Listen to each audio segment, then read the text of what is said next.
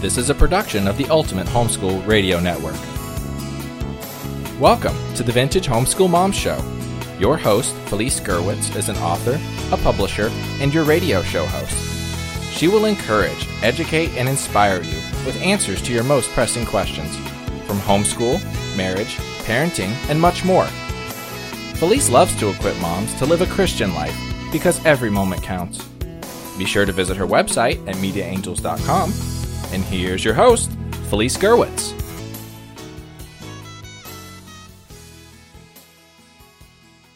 Hey everyone and welcome. This is Felice Gerwitz with an episode of Vintage Homeschool Moms. Today I am going to be talking to you about the different methods of homeschooling, and I've got a pop quiz. Yep, this is a test for homeschool moms or a homeschool mom quiz, whichever way you want to look at it.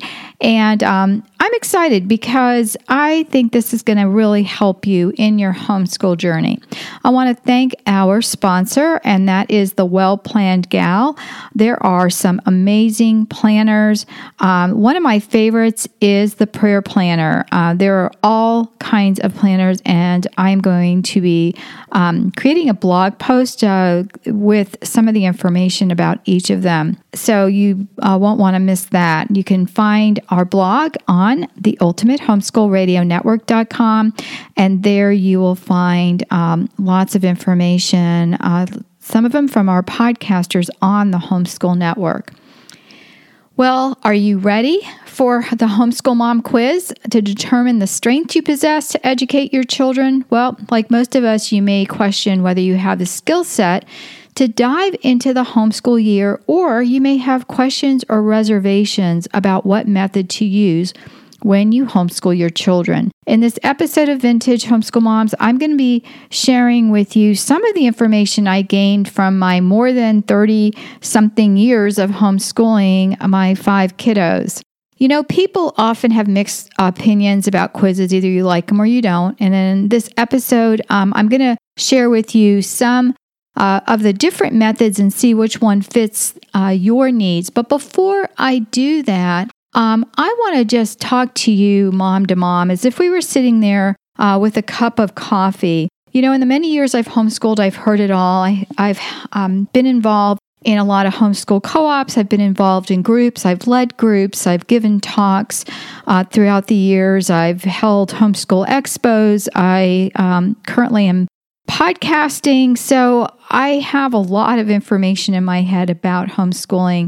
And I have moms that I feel that you may know or may not know, but they have it all together and they don't need anyone's advice, or the moms that struggle to get through each day. And I think I've been a mix of those moms, and hopefully by the end of the show, you'll be able to figure out the best way to approach homeschooling for you and your family. None of us set out to fail. In fact, we hope to do the best we can each and every day. We may start out our year with great expectations and end up somewhere in where the wild things are. If you're a homeschool mom, you've caught the analogy of 2 books, Great Expectations and Where the Wild Things Are. And if it bothers you that the previous title ends in R, you are a bona fide homeschool mom. So before I give you the quiz, I would like to talk to you about the different methods of learning. There are a lot of different thoughts and ideas about, what type of learner children are. And there also are questions I want you to consider. So we're going to kind of cover those. When we think about how we want to educate our children, we have to consider ourselves as well. And this short podcast is not a definitive, all-encompassing seminar on homeschooling ideas or even, real in-depth of the homeschool methods. And when I share those with you, you may want to look further on the internet and find out more information, or, possibly buy some books on the topic to help you. But if you're like many of us, we like to learn alongside our children, and others like to give the child an option to learn through play, or some want to just give the kid a book and have them learn on their own. In fact, some kids like to just learn rather than on their own rather than having their parents teach them.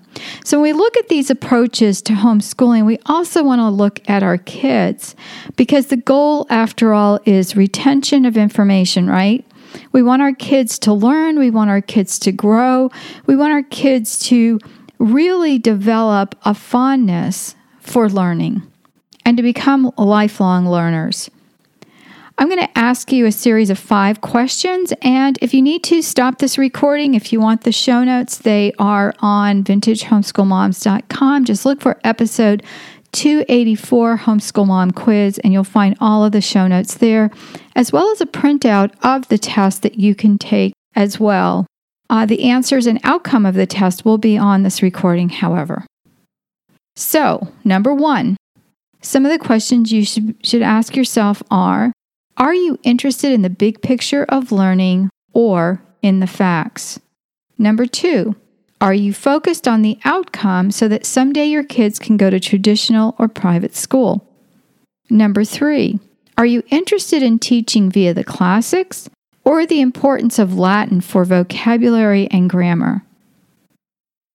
Number 4, do you think your kids learn better through play or experiential learning with the focus of what interests them? And number 5, are you a combination of different techniques and methods? Now, keep those answers handy because you're going to need them for the next section, because it will really help you figure out not only what kind of program and books you want to use for your children, but also it will help you in considering this next series of questions, and that is, how do you and how do your children learn best? When children are younger, it will take some observation to figure it out, but as they get older, you'll be able to quickly identify the type of learner that they are. And as with any list, you will see some crossovers. And I have a link on the website that gives you some more information about the most common types of learners. I've broken them down into 4. You really could condense them probably into kinesthetic and tactile, auditory, and visual. But I broke out the visual to reading and writing as a separate entity. So let's look at these. The first is kinesthetic or tactile. These are the kids or yourself that learn by doing. You have a hard time sitting still, and you are good at active activities, for example, sports. These are the kids that want to take everything apart and put it back together. They really want to delve in, and they would much rather be hands-on than learn something in a book. The second is an auditory. These are the listeners. This is the person who doesn't need to take notes and remembers. They're easily distracted, but they are a good listener, and reading aloud works well. A visual learner is a person who learns by seeing. If they hear the information, this is a person who wants to write it down to remember it. Maybe they draw all over their notes or papers, and they like to study with flashcards or their notes. The fourth is reading and writing. These are the people who prefer to read their own information and learn it themselves. These are our list makers. They rewrite the information in their own words, and they really think about learning. So look at that list, apply it to your children, apply it to yourself, because I know I'm a visual learner, but I had kids who learned auditorily. I had kids that learned kinesthetically. So I had to change what I was comfortable with, and I had to apply it to my children's needs. And it really, really worked well. Well, I'm ready to give you this quiz. And again, if you want to get the show notes, you can, and then follow along, or you can download those show notes later and take the test on your own. And then again, I'm going to give you, I didn't want to get you distracted with the methods as I was sharing this with you. So I have them grouped in different methods, and the instructions are to use a scale of 1 through 4. 1 is important, 2 is somewhat important, 3 is I don't care either way, and 4 is not important. So you are going to give a scale of 1, 2, 3, or 4 in the order of importance. And as I'm sharing this, if they're all ones, you can put down, if they're all important to you, put important for all of them. And then at the end, you can tally your score and see which method most likely is one that applies to you, and which method would you most likely use with your children. So as I'm reading this, each method has 4 parts, A, B, and C, and D. So listen up. Method 1, A, focus on the whole children and learning global ideas versus facts. B, short lessons with focused attention. C, living books are important, as well as time to explore nature. D, parents reading to the children is important. Method 2. A, great books from history and literature should be used in place of textbooks. B, Latin and logic are important. C, Socratic method and rhetoric is important. D, focus on the memorization of facts. Method 3. A, learning via play. B, never allow adults or children to interrupt the children learning through play. C, sharing isn't encouraged. D, child-sized supplies and household items are used for real play. Method 4. A, child-led learning. Children learn when they are ready or interested. B, learning is more effective when the child is interested. C, parents are facilitators, not educators. D, children should learn at their own pace. Method 5. A, rigorous curriculum. B, leadership training is important. C, learning in larger blocks of time is important. D, teaching via mentors, classics, and responsibilities is important. Method 6. A, lessons that focus on multi-ages and grades. B, topical studies that dive deep for 4 or more weeks and bring in other subjects. C, the use of real books on topics rather than texts. D, project-oriented. Method 7. A, a combination of different books and methods. B, no limits in the classroom. C, a focus on child versus method. D, a combination of methods of education, selecting those that work for the child. Method 8. A, curriculum used by public or private schools. B, package curriculum with workbooks and textbooks. C, public and private school transition is important.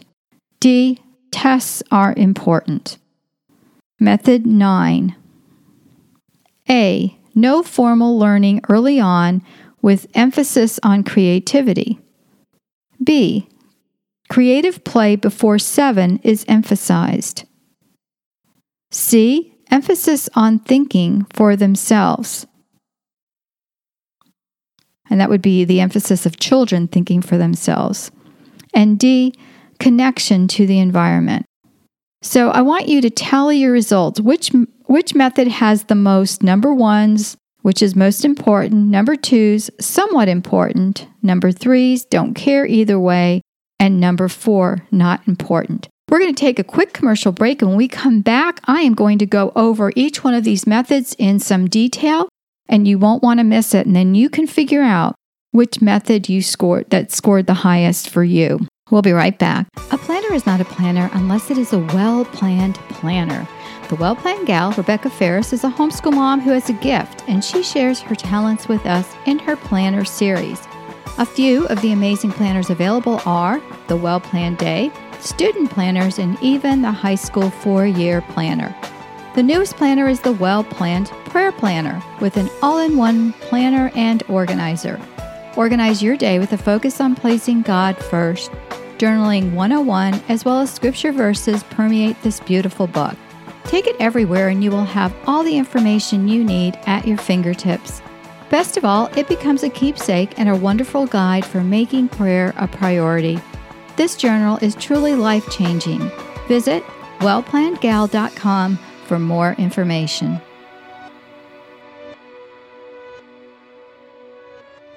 Hey everyone, and welcome back. This is Felice Gerwitz with an episode of Vintage Homeschool Mom's Homeschool Mom Quiz, episode 284, where you can find the show notes at vintagehomeschoolmoms.com. And hey everybody, if you could do the 3 S's. 1, take a look at the show notes. 2, share this podcast with a friend who you think would find it beneficial. And 3, subscribe to this podcast. That's a way of saying thank you to us for all the work we put into creating these episodes for you each week.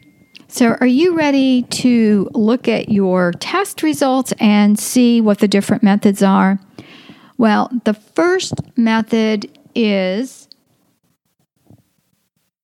Charlotte Mason. So Charlotte Mason education is an atmosphere of discipline, but it also is an atmosphere of learning things within life. Living books that are written in a conversational or narrative style that makes the subject come alive, that pulls the kids into the subject is important. Books that focus on academics yet appear interesting so the information is retained by the kids is important. And it can be in a variety of subjects such as history, literature, Bible, science, art, or music, and these are known as living books. Great books from history and literature also can be used in place of textbooks.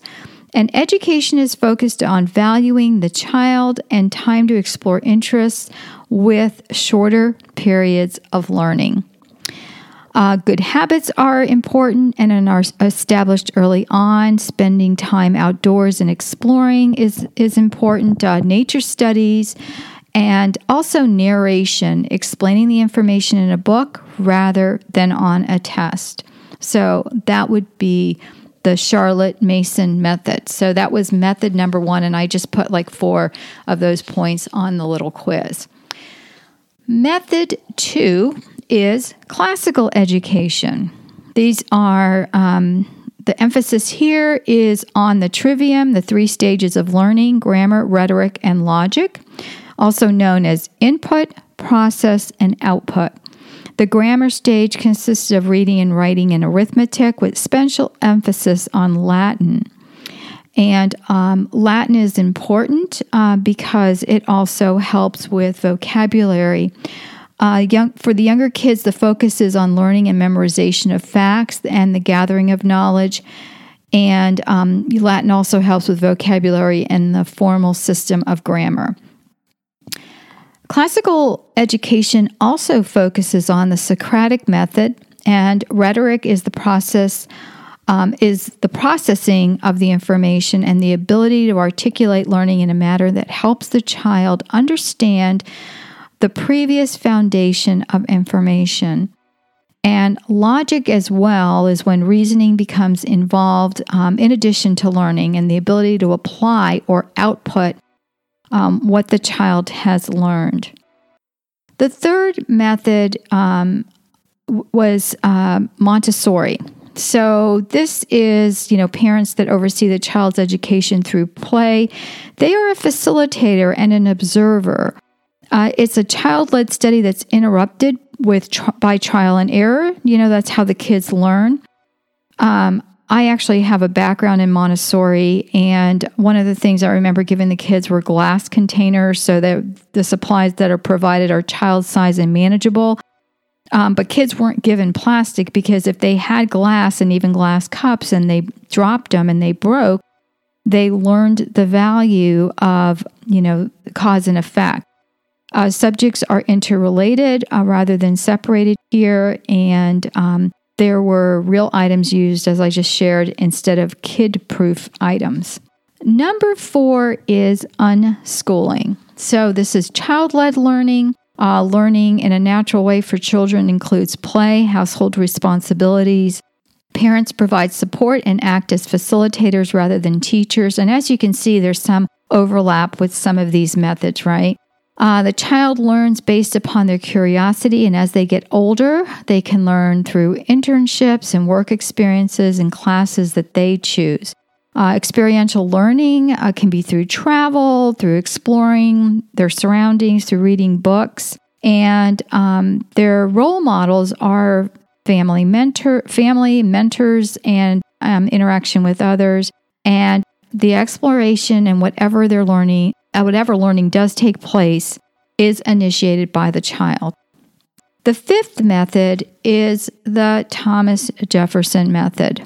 Thomas Jefferson has 7 keys of great learning, and they are classics, not textbooks, mentors, not professors, inspire, not require, structure time, not content, quality, not conformity, simplicity, not complexity, and you, not them. Thomas Jefferson also emphasizes leadership training and education, Christian values such as morals, relationships, responsibilities, and the value of work, lots of reading, classics, and long hours of study, as well as different phases of learning. The 6th method is unit study. So unit study is the study of individual subjects incorporating many different grade levels or multi-age children. It can be a wide-ranging topic. These are hands-on learning, project-oriented science experiments, science, history, art, music, literature projects, reading and researching, notebooking, lap booking, and individual books. The 7th method is eclectic, which is where I find myself. A combination of different books and curriculum, different studies are combined, such as some of the overlap is Montessori or Waldorf, which we're going to talk about in a minute. Thomas Jefferson or classical, and unit studies are Charlotte Mason. So an eclectic homeschooling method is one where you have a little bit of a combination, as well as you're not tied to any one method, and more so how you feel your child is learning. Number 8 is textbooks and workbooks. This would be the most like school at home. So these are grade level textbooks and workbooks, may include teacher manuals. You may set up a mini classroom at home. You follow the school's calendar year, and you follow what is taught in the schools year by year. And there's also an eye to placing the child back into traditional or private education in the future. And the 9th method is Waldorf. Now, this is a method that has an intellectual, practical, and artistic development in education. Imagination is emphasized in education with a focus on nature, creativity, cooperation, and social responsibility. Formal instruction in reading and writing and other academic disciplines are not introduced until a child enters elementary school. The thought is that abstract learning too early is detrimental to the child's ability of intellectual growth and development, and it's felt that this will stifle the child's creativity and independence in learning. There's a big connection to the environment, and there's an emphasis of the intellectual, practical, and artistic development of pupils in a holistic manner. And there's also a big focus on the children making their own decisions and making up their own minds.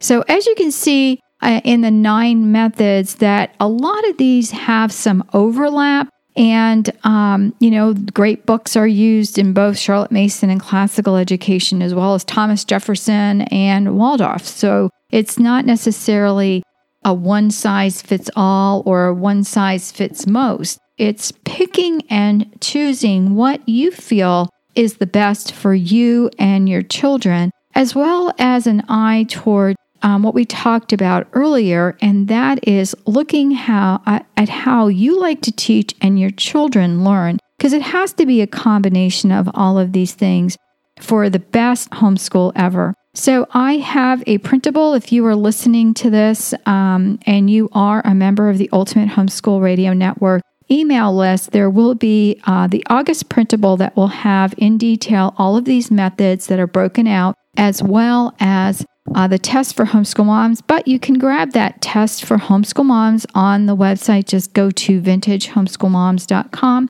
Look for episode 284. And the topic is Homeschool Mom Quiz. Hey, I hope you've enjoyed today's episode. Thanks so much for listening, and please share this episode with a friend and sign up for our email at Ultimate Homeschool Radio Network. Take care, everyone. God bless, and I'll talk to you soon. Bye-bye. Thanks for tuning in to the Vintage Homeschool Mom Show. Visit Felice at MediaAngels.com and TheVintageHomeschoolMoms.com. Vintage Homeschool Moms is a production of the Ultimate Homeschool Radio Network.